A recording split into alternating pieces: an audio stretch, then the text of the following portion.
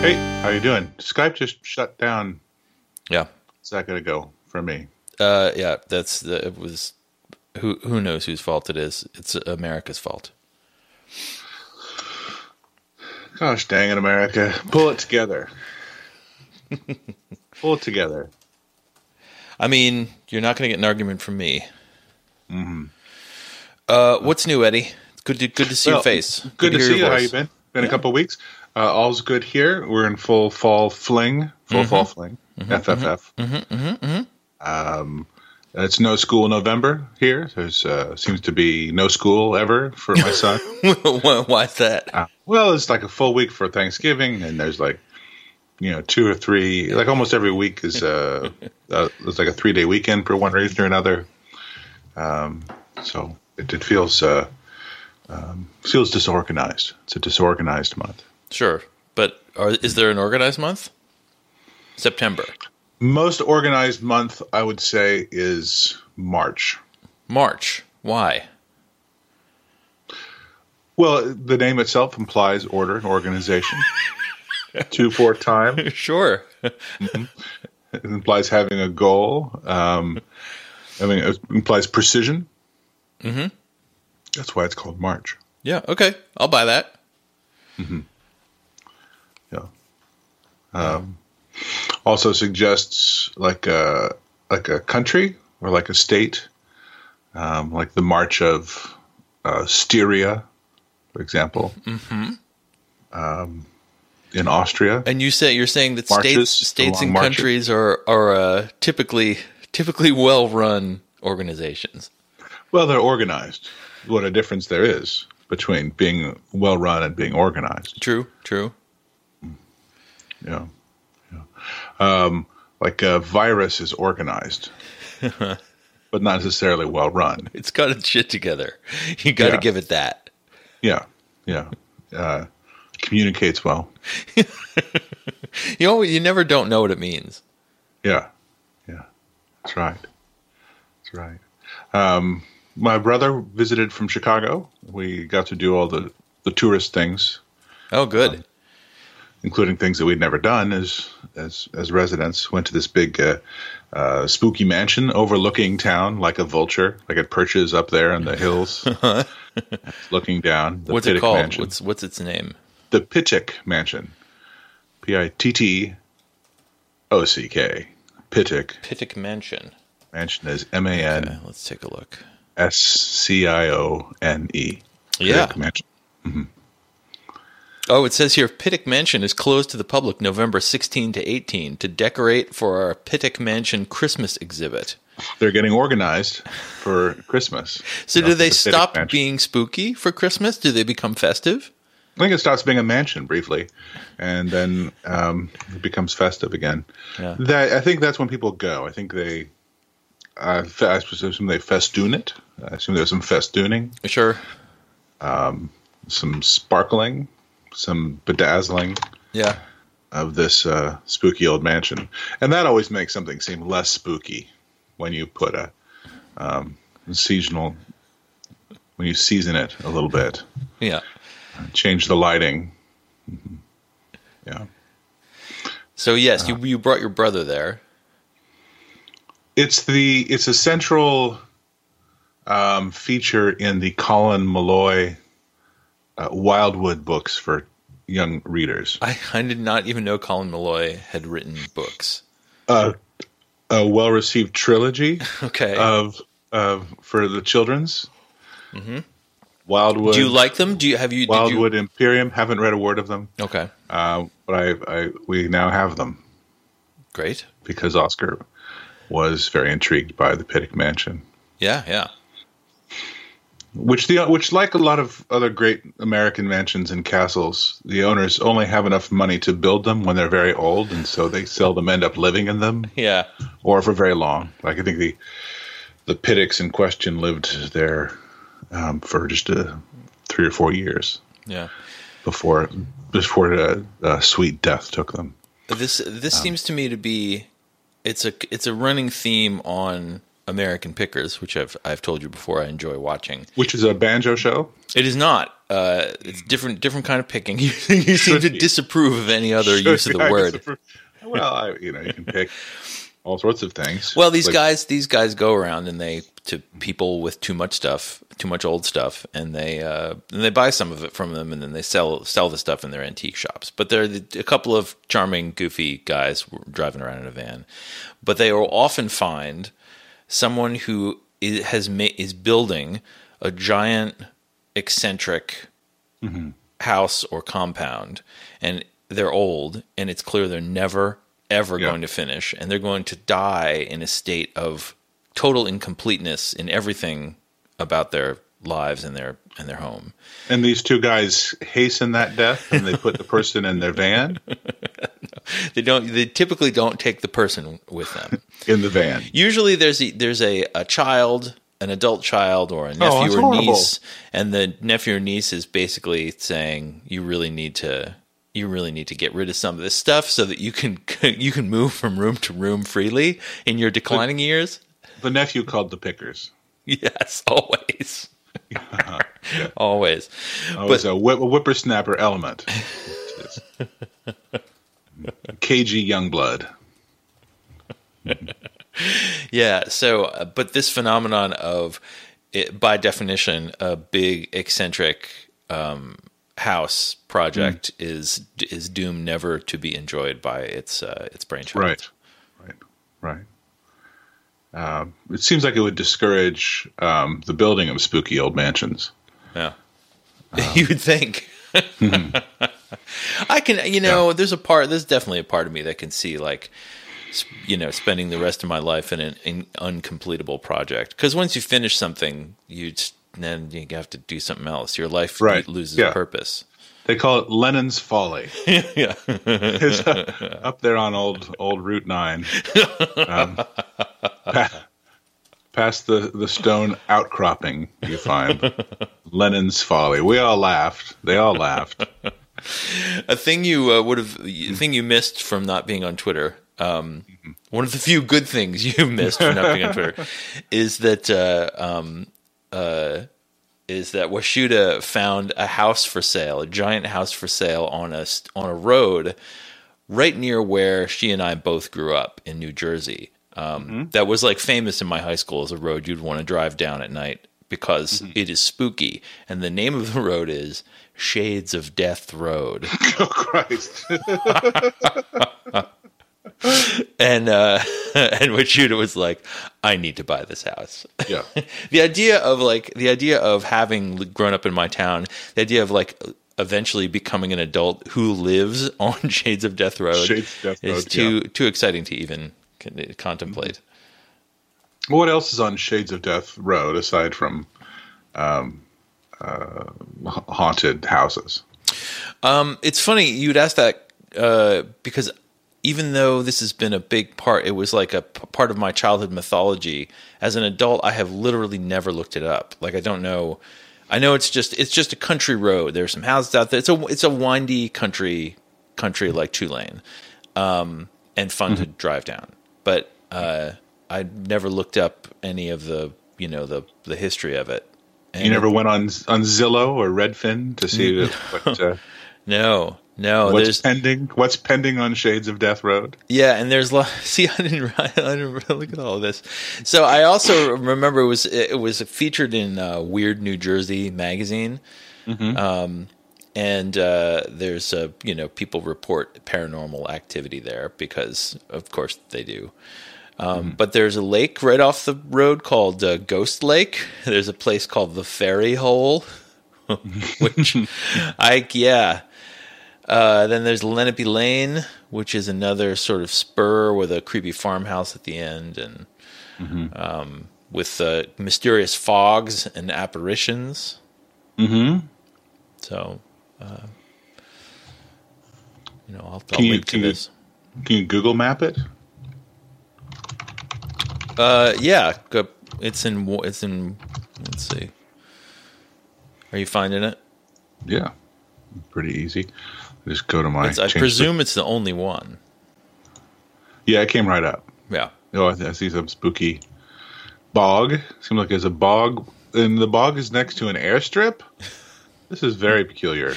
I'm just looking at on Wikipedia. There's a picture of the road sign, and it's like welded onto an I-beam because I'm sure people just would steal it. Yeah, I mean, I probably would. They had a guard for it, but the guard mysteriously disappeared. Yeah, that's a spooky road on Google Maps. Yeah. Imagine who was driving the Google car for this one. Well, no one. That's the creepiest part of the story. That's true. Well, they are. I think they are automatic. Yeah. Very, very tall fences on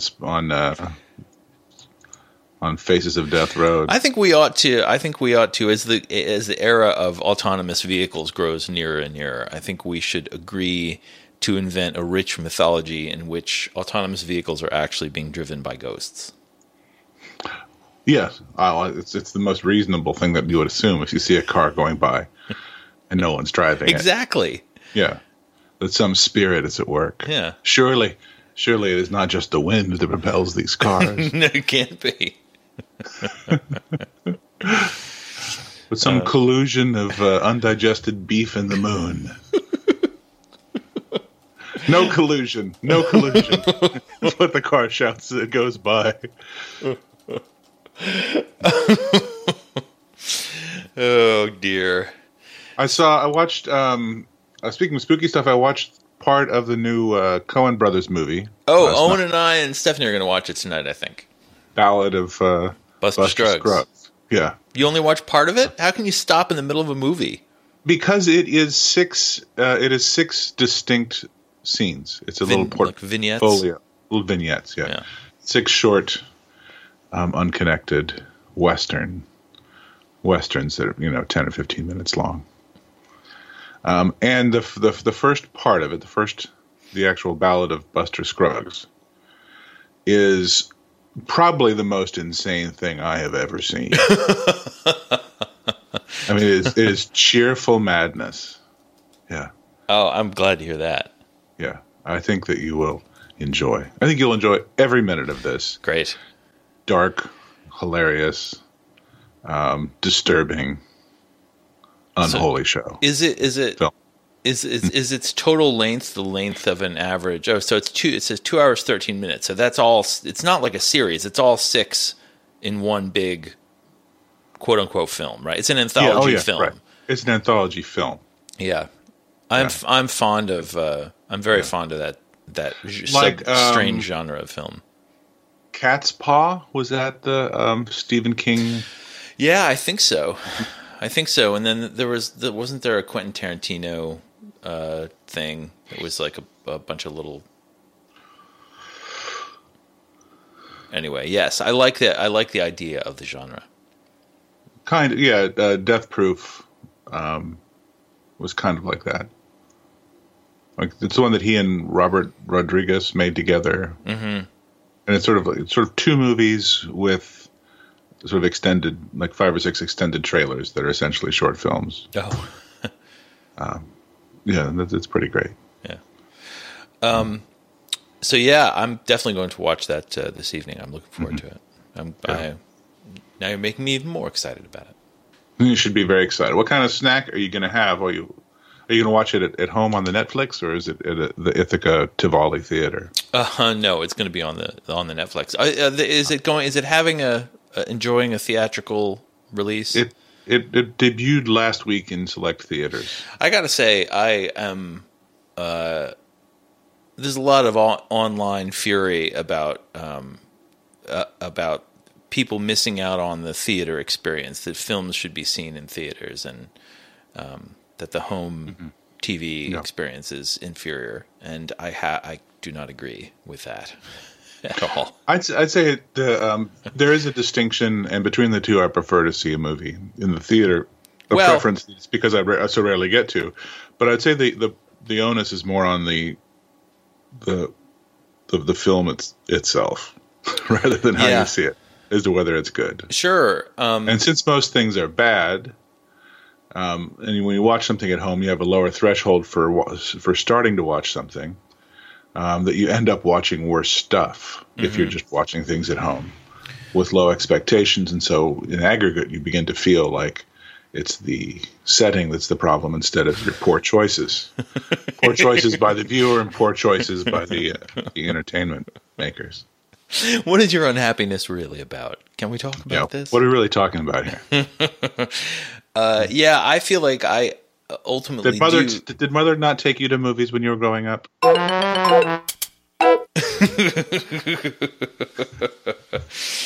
On balance, I also prefer the theater experience, but I only prefer an idealized theater experience, one in which there is a sort of agreement about what the proper decorum is, and in general, people don't adhere to that. This very sort of snooty idea I have of the way people should behave in movie theaters, and they shouldn't do what I want them to do because that's not what going to the movies necessarily is all about. So, we do have an art house theater in which people like to sit very quietly and not look at their phones and watch a movie from beginning to end. But even there, I always have to get up and pee. I've always got to pee, and I can pause the damn thing at home.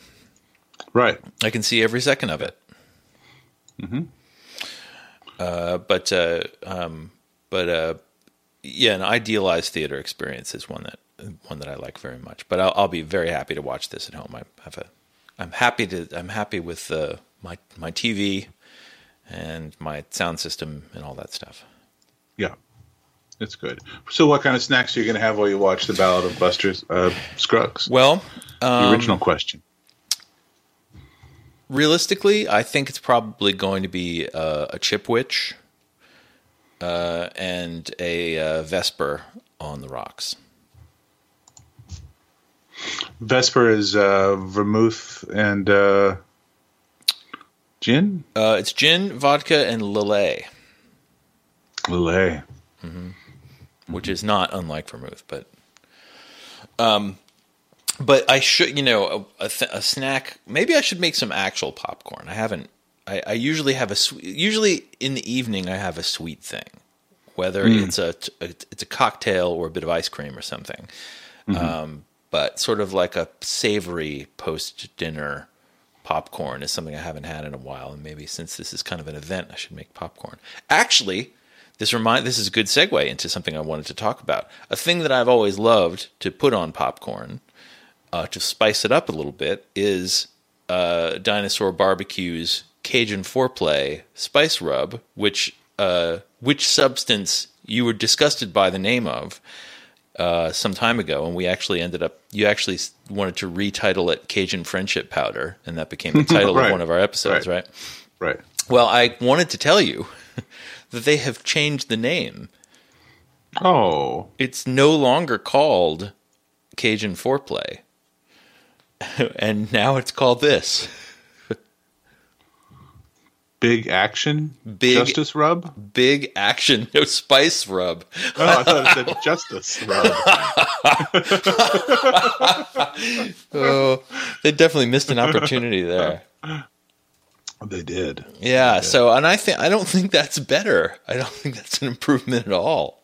No, it seems like they're trying to disguise something. I think it's still a friendship powder. Yeah. Yeah. Yeah, it's like calling a pond the fairy hole. Mm-hmm. Mm-hmm. Yeah. What are they trying to cover up? What indeed?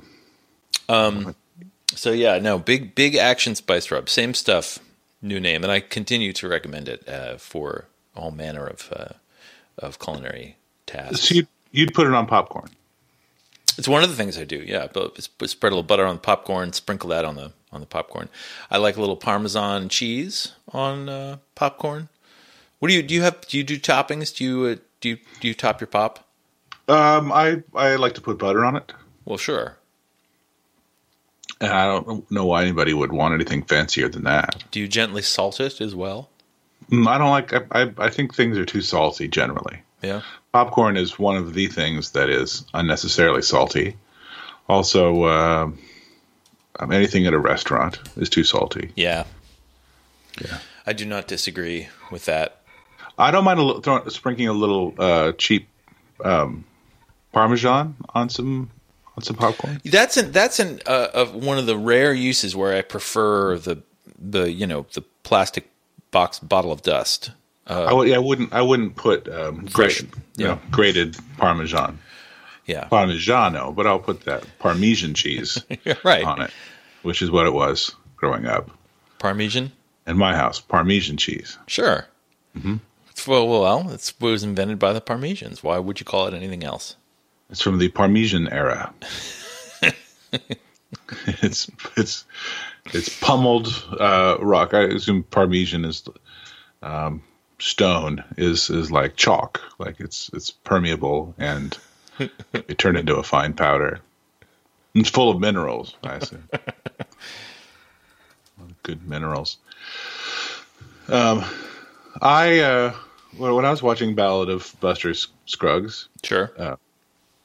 Watching Tim Blake Nelson's insane smile. I can't wait. Because I was doing a lot of cooking and baking yesterday. It's Thanksgiving week, you may have heard. Yeah, it's a holiday we celebrate on the West Coast, where people get together without their extended families who live in the Midwest, and they talk about how much they'd rather be at a restaurant. So I was made a ham, made some spicy chicken. Mm-hmm. Well, what'd you put on the chicken? What makes it spicy? Crystal hot sauce. Crystal hot sauce. All right. Yeah, crystal hot sauce. And a dusting of paprika. Smoked paprika or your standard paprika? Standard paprika, and I set it on top of some onions and bake it. So it's resting on a bed of onions. That sounds very good. The website for Crystal Hot Sauce encourages you to crystallize it. It being whatever you're about to eat. Not to chemically crystallize. No. Something. Yeah, they put a hyphen in there just to make sure you understand what they're talking about. Yeah. Crystal hyphen lies, not crystal hyphen eyes. Crystal lies. Crystallize it. It's not like a hot sauce that functions like Ice 9 in the Vonnegut novel. It turns everything into hot sauce. Everything, eventually everything. Since everything is connected, everything becomes hot sauce. Or get some hot sauce on it. Ice 9 spice rub.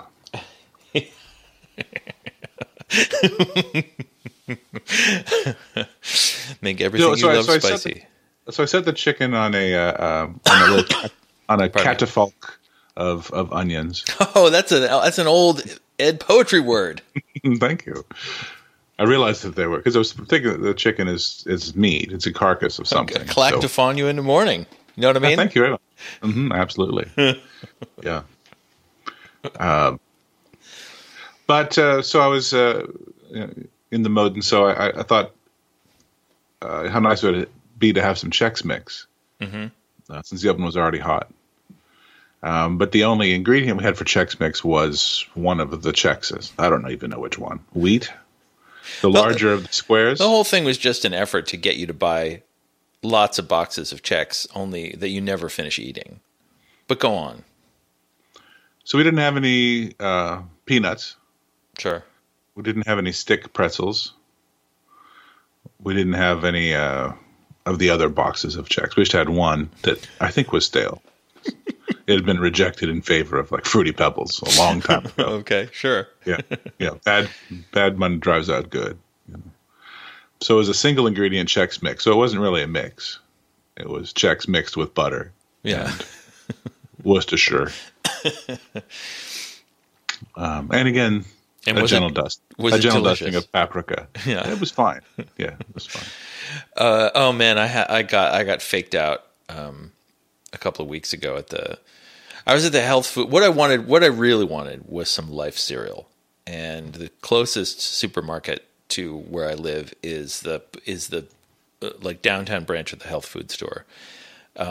It's a great little market, and there's all kinds of good things to eat there, but they don't have most of your, non-organic sort of conventional breakfast cereals, but they do have, like quote unquote healthy alternatives to them. Things that are obviously attempting to look like the beloved commercial cereals. And one of them looked exactly like the cereal I wanted to eat, which was Life, my cereal of choice. And so I bought it, and I brought it home, and I poured it into a bowl, and it was obviously not fake Life. It was fake Wheat Chex. And There's a difference. The difference is there's a great difference between the two in flavor. Yeah. And I don't hate Wheat Chex, but it's not what I wanted to eat.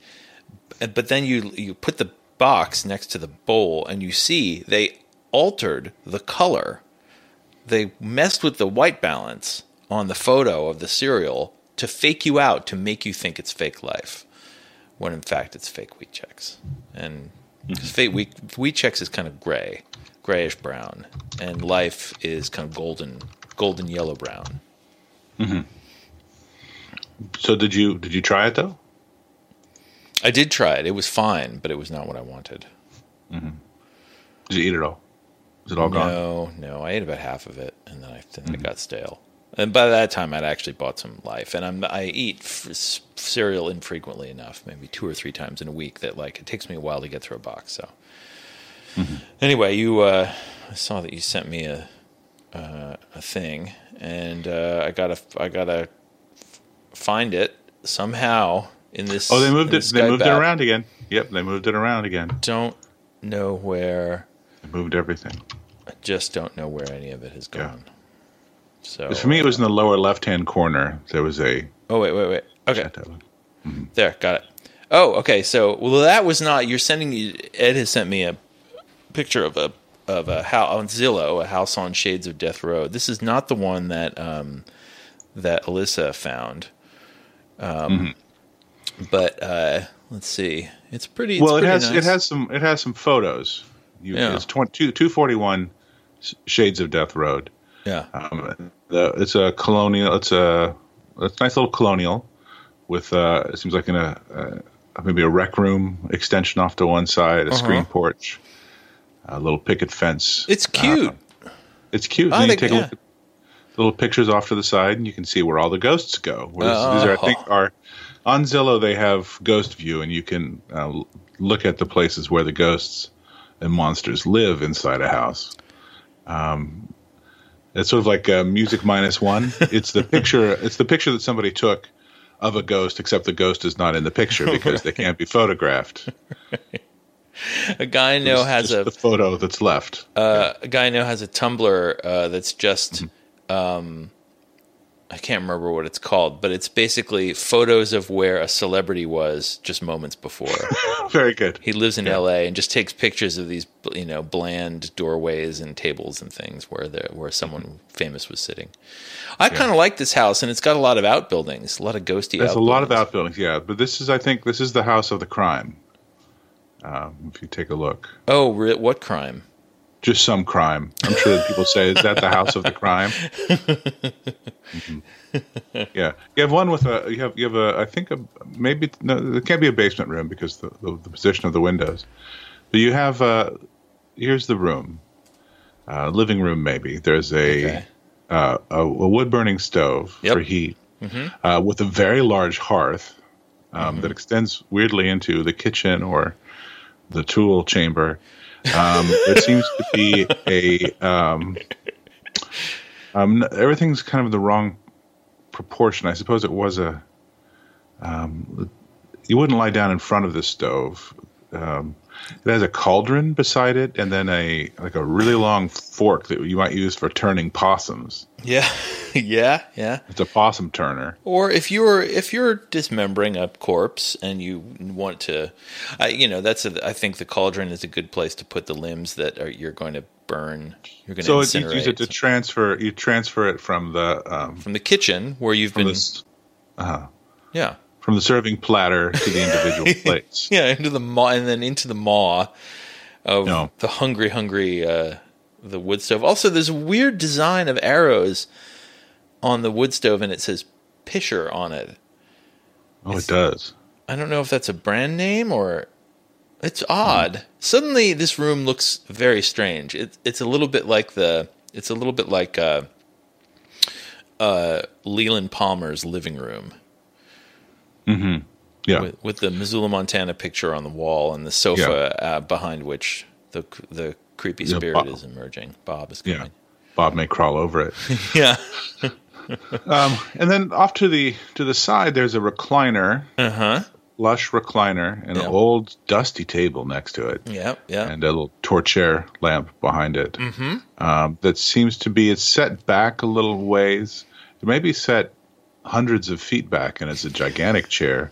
It could be. Or it's more in the foreground than we think, and it's a miniature chair. It seems actually to be imposed. It looks like it's floating. Kind of does. Yeah. The lighting, the flash photography, it seems surprised by the flash. And this was the last picture that this person ever took. So we have a different photographer for each photo we have here? Yeah. That's the crime. That's the missing. But despite this giant stove on one corner of the room, the other side has a surprisingly large, like, electric heater at the floor level. Yeah, a baseboard heat, if you will. Baseboard heat, yeah. I just look at this and I just don't see the savings. There's I see the leavings, but not the savings. Have you taken a close look at the following page, the one with the wood paneled walls? Oh dear! I think the eyes in the portrait are following me. The portrait is very strange. Plus, the dining room table has something on it that I think is maybe a makeshift bomb. I think we're intending to mail that. No, I can't. I don't know if I can zoom in on this. And I was trying to. It wouldn't let me. There's a wooden. There's like a wooden bowl that has, and in the bowl is standing a canister of compressed air or something. It seems pointed at something. It's very odd. Whoever was sitting, it's like spin the bottle. In these five harp backed chairs. You'd think that when you're taking the people pictures, who sat in them are now playing harps in heaven. When we're taking the pictures of the house you want to sell, you would conceal your bomb making materials. Yeah, it seems like it's wrapped in duct tape. It totally does. There's a power strip. There's a power strip next to it. Yeah. And then you can see into the next room. Is it that's something they didn't want to photograph. And there's a. I suppose it's for a chandelier, but there's a disturbing looking hook coming down from the strangely dirty ceiling. It's really strange. Oh dear. Yeah. This place is great. This place has everything. Yeah, maybe this should. You know what it reminds me of? It reminds me of that big cabin where we had Thanksgiving in Montana. Speaking of good Thanksgivings, yeah, in deep snow. Yeah, in deep snow. But it would be good. This would be a good property to because of the outbuildings, especially. It would be good to have for it to be a communal writer retreat for when the apocalypse comes. Mm-hmm. When the ongoing apocalypse reaches the literary point. World, yeah. When the apocalypse reaches escape point. Escape point.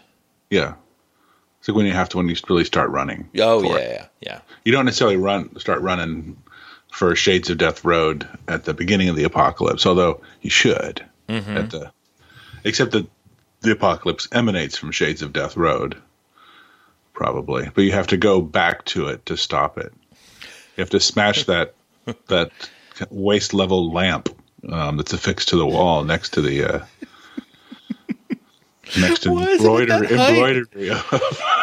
embroidery of a couple of brownstones. Yeah. The picture of, I think, looks like a baby in a tutu next to a dog, or it's a dog that's been cut in half, and the back half of the dog is wearing a tutu before they deliver it to the pitcher stove. Yeah, and then I think there's an original Winslow Homer next to it. You think? I think so. Yeah, I think it's the missing Vermeer from the Boston Museum. Why would you put wall sconces at that height? I just don't understand it. Well, it's code. It's like the Code's not OK symbol is now racist. Yeah, it's racist. Yeah. I noticed in the photo that your wall sconces are at waist level. I think we can talk now. So we got something delivered to our house. It was misdelivered. Thank you. Mm-hmm. And it was not to the name of any of the previous residents.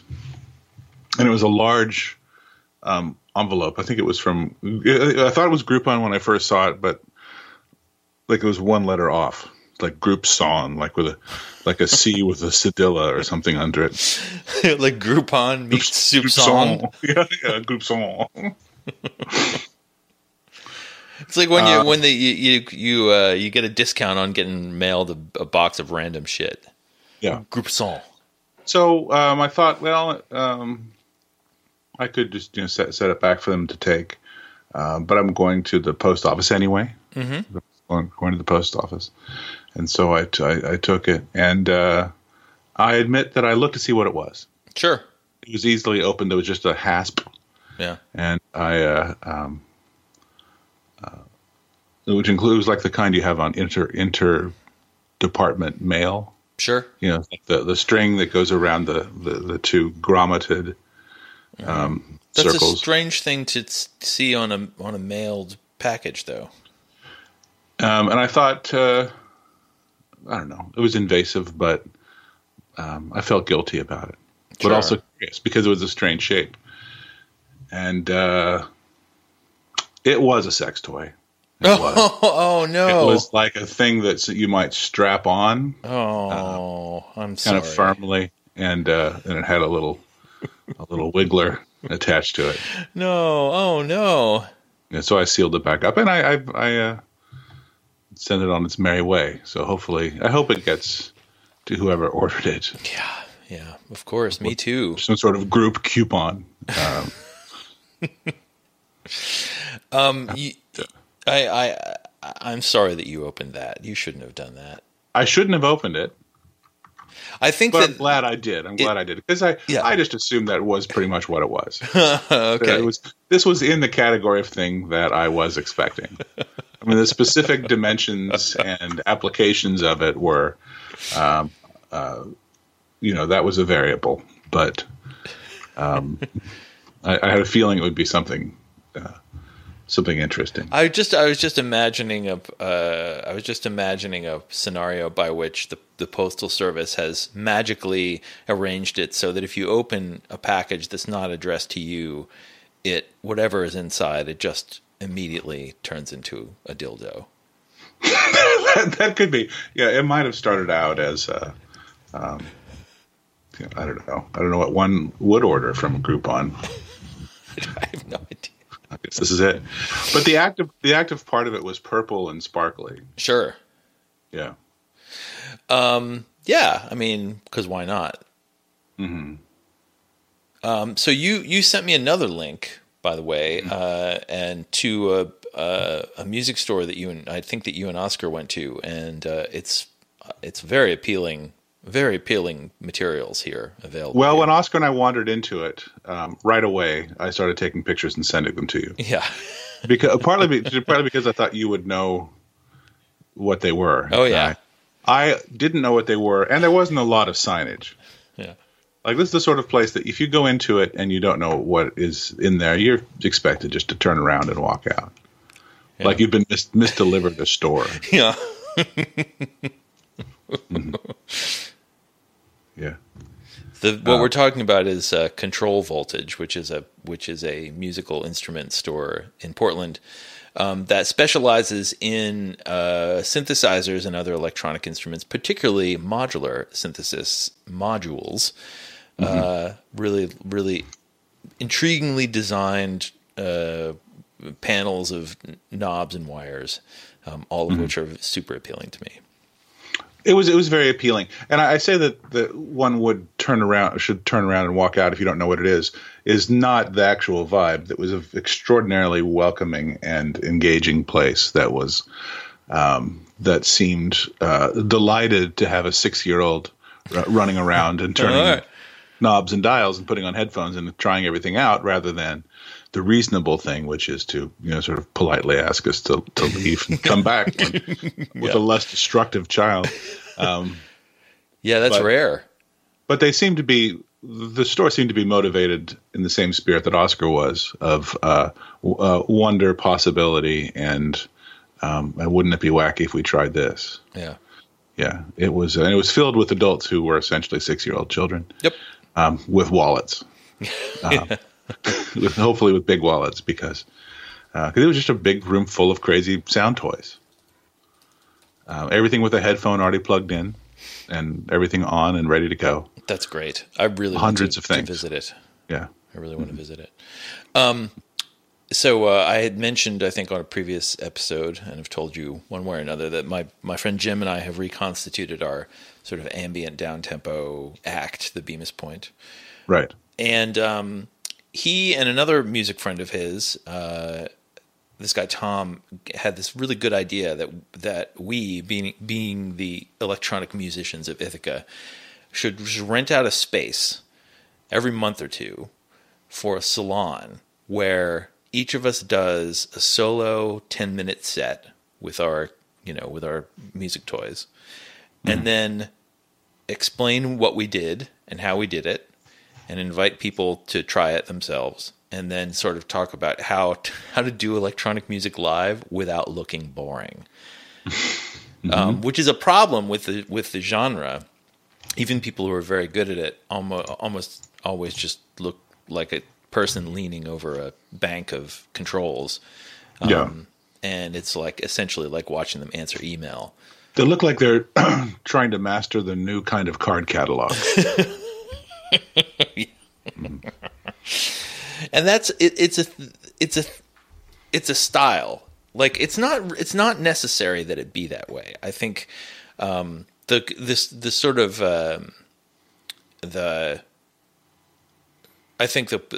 worst part or thing is when you show up with pre-recorded tracks over which you do like one thing live. But there are ways of looking like you're doing stuff, and because you are doing stuff, that a lot of the stuff is just cerebral. So using different types of performance controls and leaving things to chance and so on. So that's starting in a couple of weeks. I'm really excited about it. The salon. The salon, yeah. The salon. Yeah. What are you calling it? The salon du... Salon de bleep, de bleepy bloop. Bleepy bleep. Salon de bleep. Yeah, but this kind of place is really up my alley. I like the this genre of music is fun in part because of its sort of childish fascination with just making goofy noises. With stuff, yeah, that's fine. I just realized that I missed a salon last night. Oh, of what sort? A Salon Rouge. Oh, Salon Rouge! Which is held in someone's garage near me. A quick side note. So we listened to a podcast, a kids podcast called Wow in the World, featuring Mindy something and NPR's Guy Raz. And it's kind of kids science stuff, and it's great. Wonderful. It's very good. Very good. And Guy Raz speaks to kids well, has a different sort of voice. He's not part of it is like a NPR broadcaster out of his element, but also like kids love his voice. Sure. Not so much his regular radio voice, because Oscar will hear Guy Raz on, talking about the stock market or something on the radio, and he'll recognize it's Guy Raz. But does he feel betrayed by the subject matter? This is foolish. But he loves Guy Raz on this podcast, and for some reason, I already told you this. When he tries to say garage, like we're going to have a garage sale, he calls it a Guy Raz sale. That's fandom right there. Can we stop at the Guy Raz sale? Yeah. Yeah, we can do that. A garage. So The Salon Rouge is in a yeah. garage, and there's usually some sort of piping type of singing. There's some these three entertainers who sing like 16th century French folk songs. Mm-hmm. And then in between, and our angels, when they're doing it, in between, swear a lot. Sure. And talk about like relationships that didn't work out. And they go back into these chansons. Mm-hmm. Mm-hmm. Once there was a clarinet.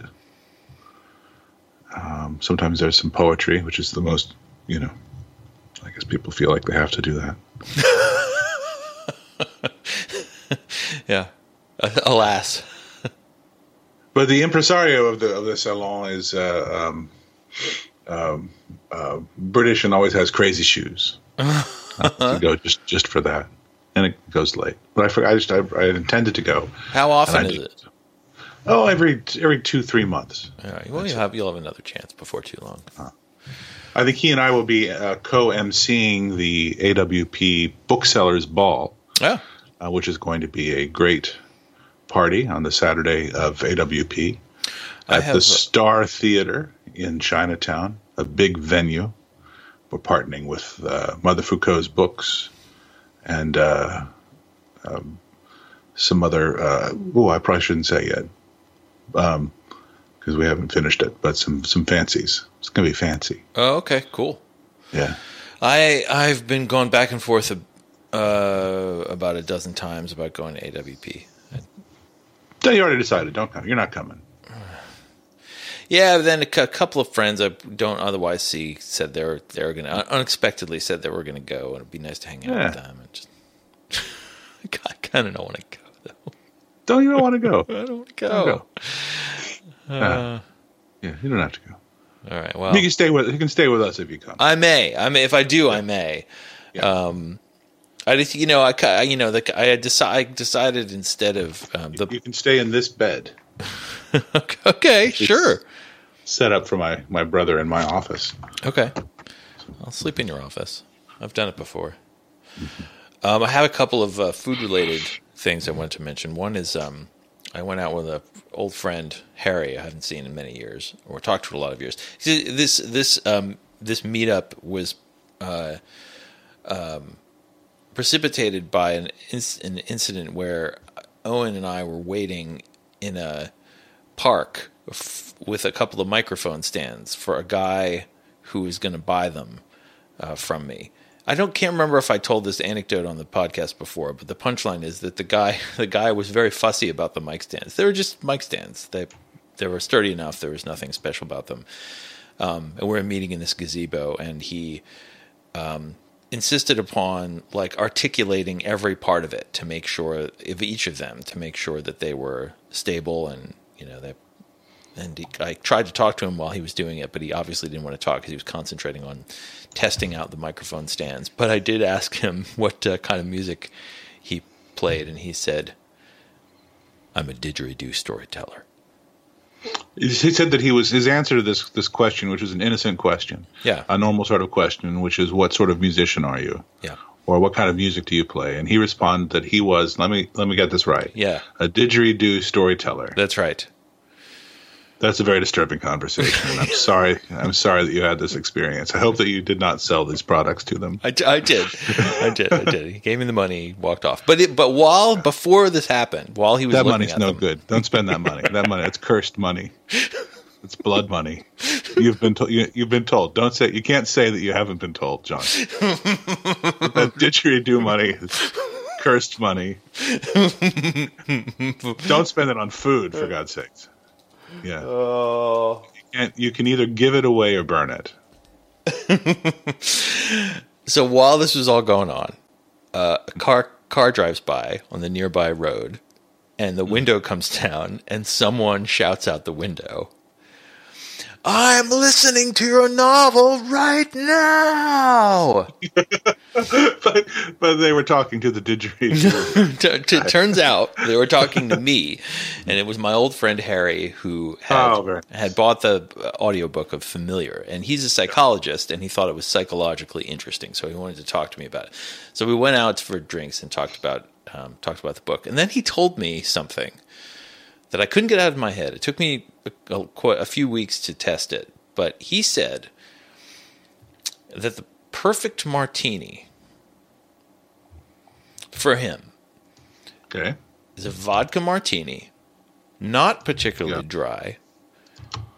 And I'm with him so far. I know there are some people who think a vodka martini isn't really a martini, but I like a vodka martini. Not very dry, so decent amount of vermouth, and a drop of Pernod or other sort of anise liqueur. Just a tiny, tiny drop of anise liqueur. Maybe a Lillet or a Herb Saint. Yeah, would work as well. What I had was Sambuca, so I put a drop of Sambuca. A drop of Sambuca. Yeah. And I gotta say, I don't know if it's still a martini, but it's quite good. It's probably crisp. Very crisp. Yes. Yeah. It's almost like, and it's a little, it's almost like a little extra cold on top of the cold of a shaken martini. So I wanted to tell you, I recommend this. I don't make any claim to it being quote unquote perfect, but it's definitely a worthwhile variation. Yeah. I like a good worthwhile variation. Yeah. So the other thing I want to tell you about is we bought a Nintendo Switch, the video game console, and I wanted to play. Stephanie and Owen both wanted to play Super Mario Odyssey, and have done so. I wanted to play Zelda Breath of the Wild, which is a big sprawling RPG adventure kind of story. And I was obsessed with the game for a couple of months. I played it with great pleasure. I'm sure if anyone... The Zelda game. If anyone out there has played it, I'm sure they agree that it's really wonderful.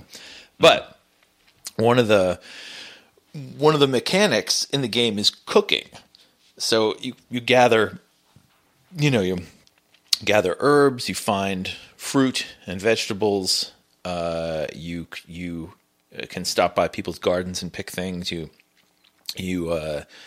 can shoot an animal with a bow and arrow, and then it transforms into little cuts of meat, which you can grab. Right away. Yeah, instantly. There's a little puff of smoke, and then there's some meat lying on the ground. Noise. It is indeed very nice.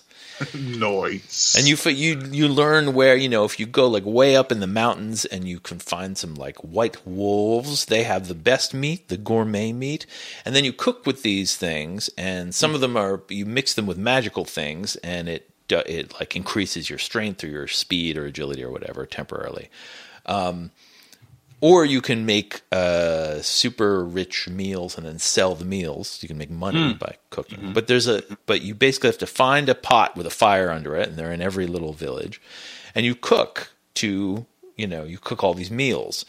And at first I found it tedious and annoying. And then within 5 or 6 hours of playing the game, I was really into it. But the thing and the crazy thing is there are hundreds of ingredients. And they combine in many hundreds of ways. And every combination ends up having a name. Like someone has thought out all the recipes in the game, and they're not listed anywhere. There's a near infinitude of recipes, and each has a different little graphic.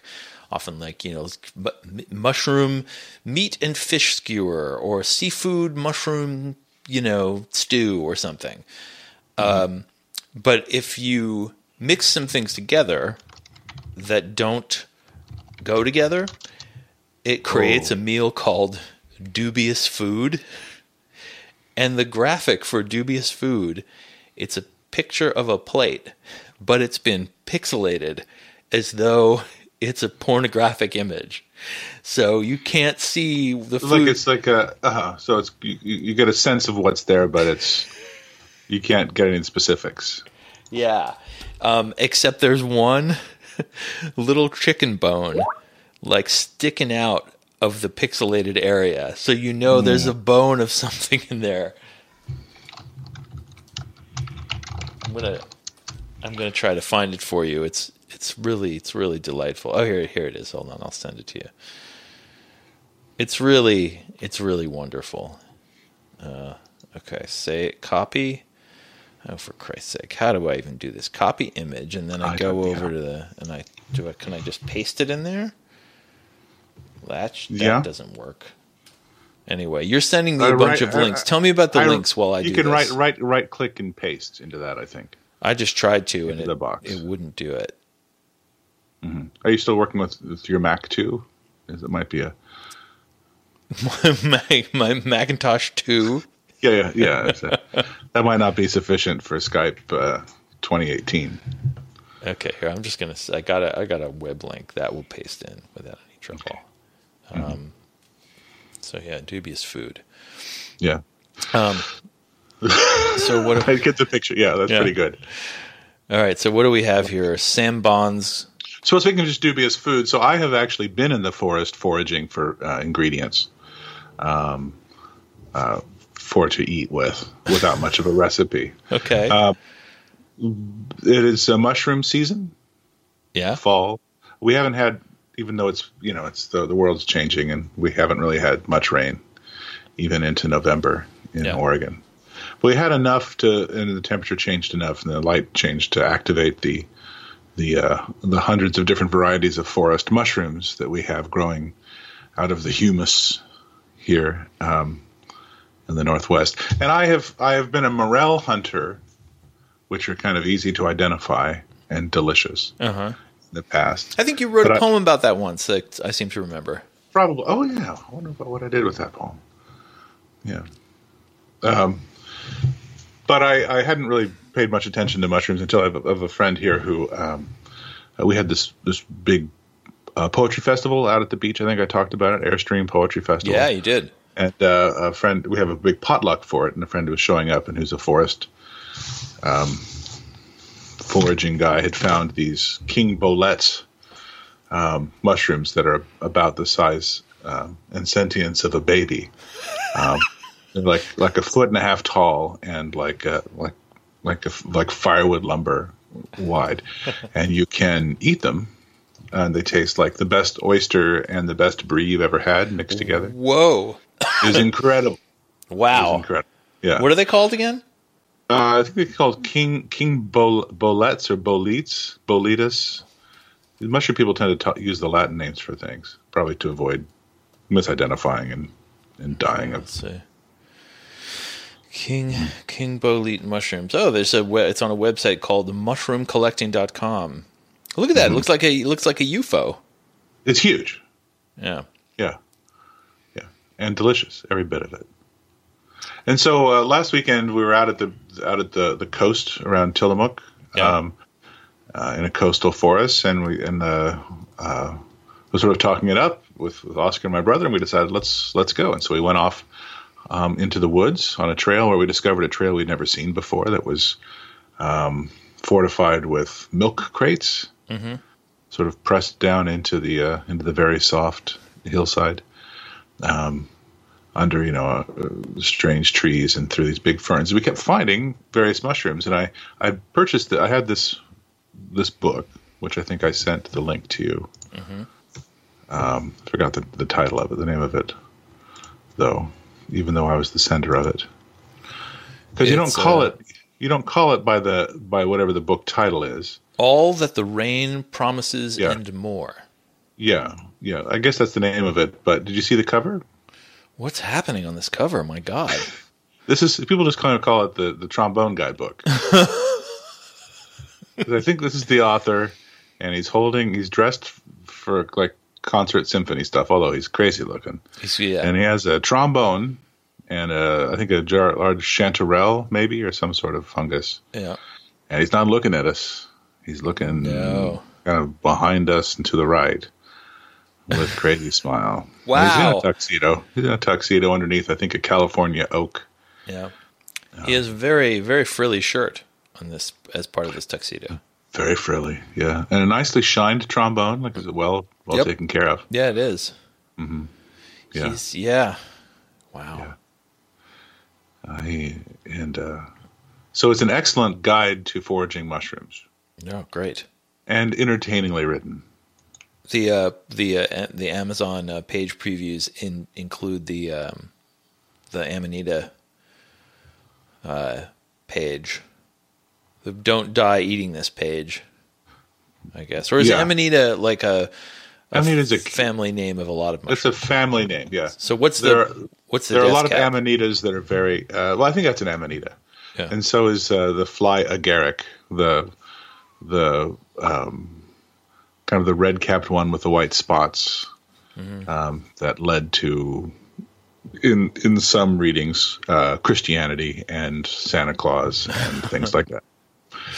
And I don't object to mushrooms for those sorts of purposes, but I'm not that interested in looking for them. But I am interested in looking for something good to eat. Sure. And this is a good book for it. But we went deeper and deeper into the woods. Okay. And we found a western roulette, found some kind of unusual mushrooms to collect, although we ended up leaving everything there because soon our journey stopped being about trying to find mushrooms and just turned into trying to find a way out of the forest because we were lost. Mm-hmm. Mm-hmm. And on a hillside, that the path had petered out, and there seemed to be kind of some deer trails, some of which I thought would probably take us towards the beach, but not to it, like maybe to some dangerous cliff. Sure. And I thought if we kept kind of going around this head of land, we would eventually get to the town of Oceanside, which is over there. But I wasn't sure. There wasn't that much of a trail. But I noticed that if we went 300 or 400 feet straight up, there were some kind of luxury houses up at the top where it would either be ignored, welcomed, or shot. Yep. If we could reach them. Yeah. And also there's the idea that we could turn back and retrace our steps, which is what we should have and could have done. But we had sort of gone down a pretty good elevation, and I didn't really look for. I thought, sort of knowing the contours of this hill, which is Cape Meares. It's a cape.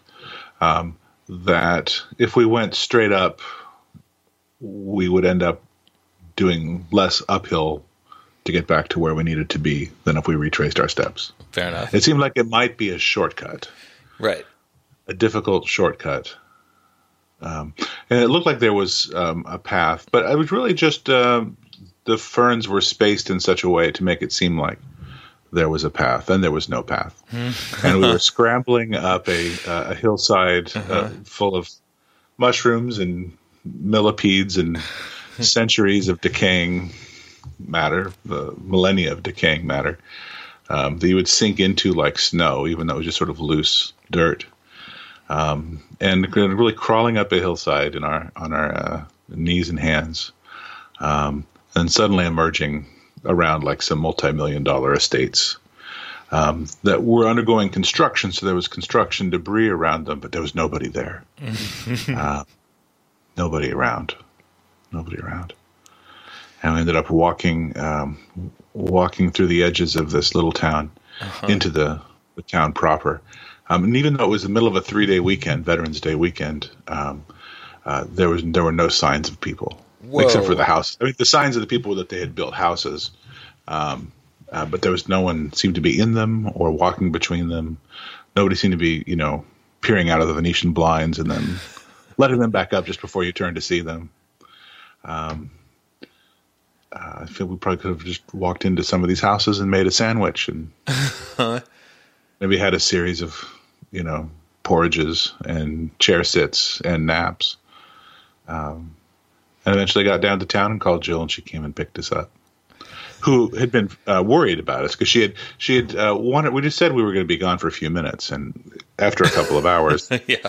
She walked up to where she thought we were, and I had brought a cup of coffee in a little travel mug that I've had. That's from the Washington State ferry system. It's got Ollie the orca on it. It's one of my treasured object that I had finished my coffee, and so I'd sort of just set it down on the ground, thinking we were going to walk down this milk crate trail 50 feet and then come back. But all she found was this hastily discarded heirloom of mine, and then and no husband. Yeah. Oh, I'm glad you were all right. I had a similar situation once when I've made this walk many times since this happened, now that I kind of know the area. But if you go down to the park, Seward Park, at the base of the lake where Ithaca sits, it's right on the water, and you go off to the east, you connect with some railroad tracks that go north up along the side of the lake, and they make a great sort of flat place to walk. And as you walk along the tracks, you walk through like sort of little vacation home area. But eventually the tracks continue away from people's houses, and a cliff begins to rise on the right. And the first time I walked along here, I thought, oh, well, pretty soon, I'm sure there's tons of houses along this lake. So at some point a road is going to meet the surface of the water. You weren't worried at all? No, I wasn't worried at all. I was planning for a 15-minute walk. And it kept not coming, and the cliffs were getting higher and higher to the extent that I didn't even know there were cliffs this height in Ithaca. And I just kept going. I thought there's got to be a road. There has to be a road. It's lakefront. And there was no road. What I later just realized before or after you wrote Castle? After. It was after I wrote Castle. Right. It was life imitating art. If I had gone just a little further than I did go, I would eventually have found the road. And there's a road it actually is part of a little state forest that's up there. You can walk, and there are walking paths that go back up to the main road. But I finally, I was starting to panic a little bit, and saw stairs that someone had built, metal staircase, all the way up the cliff, and then through this cleft in the rocks where it became sort of a very steep path with stone steps. And how far are you walking from the actual falling the cliff face? Were you near it, or were you walking alongside the cliff? No, a misstep and you would fall into the. No. The cliff was above me. I was down at water level, and the cliff was above me. So it was I see. It became this imposing face that I couldn't scale. So I saw these steps and figured, all right, well, maybe this is kind of some sort of path. So I went to the top, and I was just in rich people's backyards. Yeah. I was creeping around on the property of the wealthy. So, but as with you, no one was around, and it was fine. But at the time, I was I just couldn't believe how I could go from downtown Ithaca and within 10 minutes be in the middle of nowhere with no way to get back to civilization. Yeah. Other than to turn around and go back, but I wasn't going to do that. No, you don't. That's not how. That's not how it works. No, you can't turn around and go back. Got to make a loop. Gotta have a loop. Yeah. You gotta have a loop. Have you ever eaten a mushroom or something from the woods? Have you ever found something out in the woods and eaten it? No. Berries. I've certainly berries, but not mushrooms.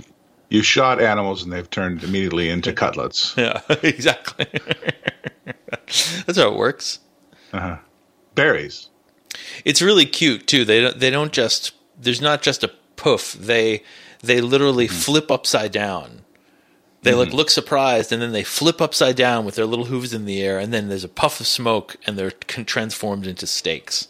Nice. Anyway, go on. So berries, have you gone you're hiking, you grab a couple of huckleberries, or have you gone out berrying? No, I don't go berrying, but there's a couple of paths in Ithaca that always have. You're not the berrying kind. Yeah. No, I haven't. So you're recommending I do so? Well, I don't know. I think that you are in a zone that probably has good foraging, and there's a lot of old hippie types who probably have been doing so for a long time and probably will protect their secret areas with surprising weapons. Like a dream catchers strung with Yeah. piano wire. Yeah, or bread father's out there with a bazooka, protecting his chanterelle patch. Well, he probably has people protecting it for him. Yeah, yeah. Parts father's out there, but people do that for him. Yeah, and they're grateful to do it. They're happy to help him protect his land. Of course, you're not gonna defy Parts Father. Mm-hmm. I wonder if his ghost still haunts the Montana hills, looking for Indian carburetors. Are there carburetors in motorcycles? I've probably just betrayed my utter ignorance of motorcycles. Oh, I think it's mostly carburetor. I think it's about 85% carburetor on those bad boys. Upon those bad boys. On them bad boys. Did I tell you about Oscar pointing at a bee and saying in a surprisingly mature voice, "You ever get stung by one of them bad boys?" He's going to be good at bars. Yeah. Oh, I hope not. He's got the teeth of a bar habitué right now. He actually went under. He had anesthesia. Ah. He was gone from us for a couple of hours while they worked on his teeth. And did they repair them? They took out some teeth. Yeah. Took out 4 teeth. And then put some crowns, some silvery crowns. Ooh. On a couple of them. Are these baby like teeth? A major stuff. They're all baby teeth, but these are the kind that he'll have for 5 or 6 more years, like the farther back ones that stay, that were just falling apart. Yeah. I'm sorry to hear that. That's it was an ordeal. Yeah, I bet. Yeah, it was expensive. Good Lord. But why isn't dental insurance part of medical insurance, by the way? Why is it different? Why is vision insurance different? It's stupid. It's all stupid. It is stupid. It's stupid is what it is. It's all medical. That's the word I would use, is stupid. It's all your body. Stupid stuff. But I recommend you should go. It would be a nice activity, a little foraging, some light foraging. All right. And my well, you probably already have a handle on this, but it's new to me. I've never made brisket before recently, but Stephanie started making brisket, and then she started her job, which has been very busy, and so and because brisket takes that's a day project. Yeah, so you got to kind of be around all day. So yeah, I decided to make it, and I ended up making the Mark Bittman recipe for like 3 or 4 hour brisket from How to Cook Everything. But there's a spicy variant in this cookbook. I couldn't find it online, but it's in the book, and it's a pretty common book. It's got a lot of cumin in it, and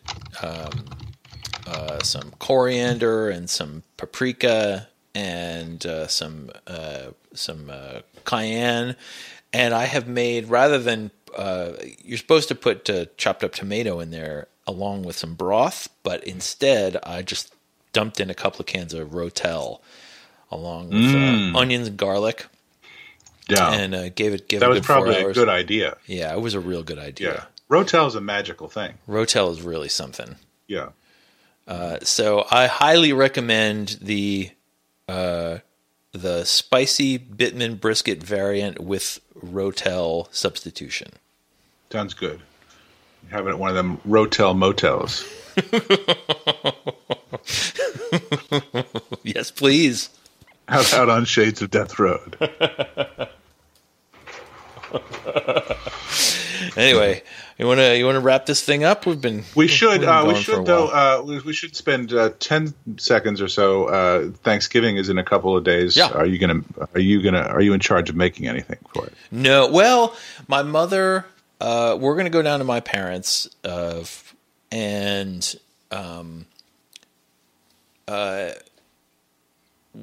we were asked to make something, and then the request was rescinded.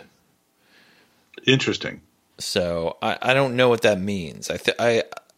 I think we might just do it anyway. Was your invitation rescinded? I think we're Did you still misunderstand? Did you misunderstand the text? Yeah, we're still allowed to. We're still allowed to go. I think we're still allowed. But not allowed to bring anything. Yeah, we'll see. We'll see if our dish is rejected. I'm not sure what we're going to make yet, but we're going down to my mom's place and to Stephanie's folks the day before. So, and we're meeting Toby. Oh, by the way, Toby now goes by his real first name, Oliver. Did I mention that to you? Right, you did. Yes, Yeah, right. so Oliver is going to. When my parents go to get my brother at the airport, they're going to pick him up in New York. He's taking the train down from school. So we're going to meet him there. And Nice. That's very grown up. That's very yeah. grown up. And we really want Owen to come, but Owen doesn't like all the people. So I think he's going to work at the deli at Tops Friendly Markets, which is his current job, on Thanksgiving Day And if you're a member of John's family and you're listening to this, he doesn't mean you. He means the other ones. It's not any particular person. He's very fond of all of them. It's just the combination of everyone togetger I understand that. is overwhelming for the It's a lot. But it's the first time that I'm not going to spend the holiday with him, and he's not going to, his mother is going out to her dad's place, and he doesn't want to do that either. So he's going to be alone in Ithaca working at the supermarket on Thanksgiving, which I don't know how to feel about that. Some people who are alone on the big holidays, it can be really emotional and really heavy. Yeah. For a lot of people, it's okay. That's good. For most people, it's just fine that way. Yeah, the boy has plenty of love in his life. That's not the problem. Yeah. He just needs a break from it. Yeah. Yeah. Yeah. Well, how about you? Are you making anything? I'm going to a pre-Thanksgiving tonight for David Weisspiel's place. That's very pre. Very pre. Takes care of a lot of the social obligations for the whole season. Yeah, good. I'll be bringing a baked brie en croûte. Oh, brie en croûte. Brie en croûte with some sautéed mushrooms. Mm-hmm. Oh, mushrooms. Mushrooms. I think if I can find some mushrooms today, I'm going to put them in there. Great. And then maybe some hazelnuts. By find, you mean hazelnuts? You're going. I think Oscar and I are going to do a little bit of foraging. All right, good. Because the season will be over soon. Yeah, it's a fairly short season, which I didn't realize. There's some morels are kind of pop up here and there, and mushrooms will pop up here and there, but there's like 2 or 3 weeks when they're just blooming. All right. I'm going to make a fried okra salad. That's my other project for the actual day on Thursday. How do you combat the sliminess of okra, or do you embrace it? You combat it by buying frozen breaded okra. Oh, and frying it. Sure. And the slime is you already passed the slime step. It's been deslimed. At that point, yeah. I think you parboil okra. You get rid of the slime. Okay. I don't know. Or you increase it. I don't really know. It's a troublesome vegetable. And now that we've gotten to the troublesome vegetable portion of our conversation, I will bid you adieu. All right. Adieu to you too, Ed. Enjoy your pre-Thanksgiving and your Thanksgiving. We'll do a debrief later. Very good. All right. So long, pal. Bye. Are you hungry for lunch? Well, then let's have lunch. Do you want some lunch? Well, then we'll give you some lunch. Do you have a hankering for lunch? Well, then come to lunch. 'Cause it's time for Lunchbox with Ed and John.